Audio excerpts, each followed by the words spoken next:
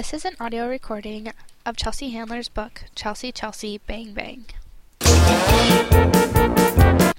Chapter 1. The Feeling. I was 8 years old and well into the 3rd grade at Riker Hill Elementary School when I fell head over heels in love with myself.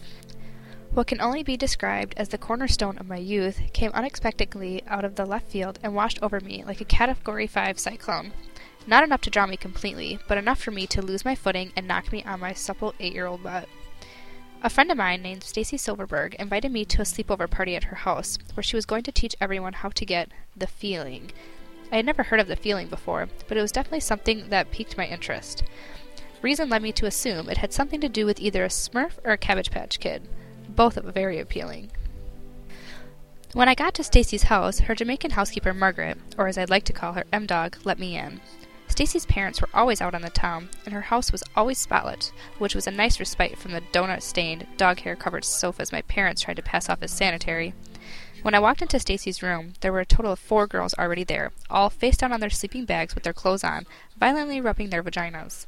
I was appalled that no one had the good manners to manage a hello, and equally taken aback by the pure ecstasy on all their faces. I never planted my face so fast into a carpet in my life. This was what my brother Greg referred to as a double jackpot. Over my jeans? I asked Stacy with my hands underneath me and my hands squished to one side. Yes, she told me. You don't want to actually touch your own vagina. No kidding. That was out of the question. I had enough trouble even looking at my own vagina every morning when I pulled on my Mary Lou Vuitton underwear. I had finally discovered what most English-speaking people refer to as the vagina, but what my family referred to as the Kasubaski. I wasn't prepared for what kind of ride this little magic muffin was going to take me on. But I reminded myself that we never choose who we fall in love with, and I had no choice when my little Hot Pocket and a pita took over my life for the good part of my 3rd and 4th grades. My initial feeling when looking down at my private area was one of disgust. From my earlier self-examinations, the only thing I could deduce was that my private area was similar to a pincushion in structure, but less radiant. You can imagine my feelings of conflict when I watched one of my brother's porn tapes and found that in a few more years pubic hair would be joining the party. This was obviously horrific news, but after seeing a very special episode of The Jenny Jones Show about a pair of Siamese twins separated at age 34, I had made it a point that I was always look for a positive in any situation. Even if that situation involved me having all of my sexual encounters up to the age of 30 with my sister connected to me. For instance, on the upside, I would be able to hide my Kasubaski contents under the mound of pubic hair that was right around the corner. Were pews better than just this pincushion by itself? This topic alone plagued me for a fortnight. Pubic hair or pincushion by itself? It basically came down to 6 of one, half a dozen of another.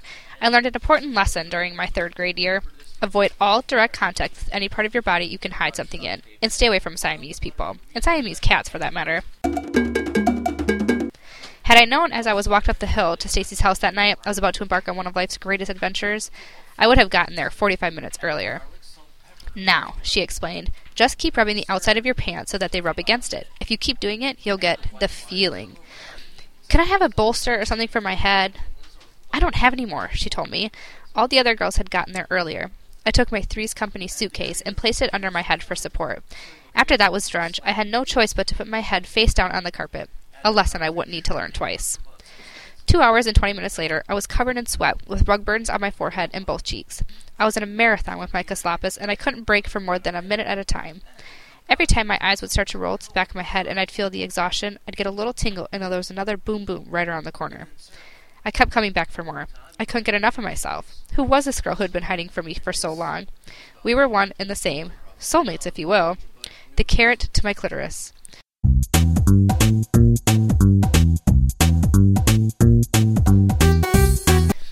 And that was a little bit of an intro from Chelsea Handler's book, Chelsea, Chelsea, Bang, Bang.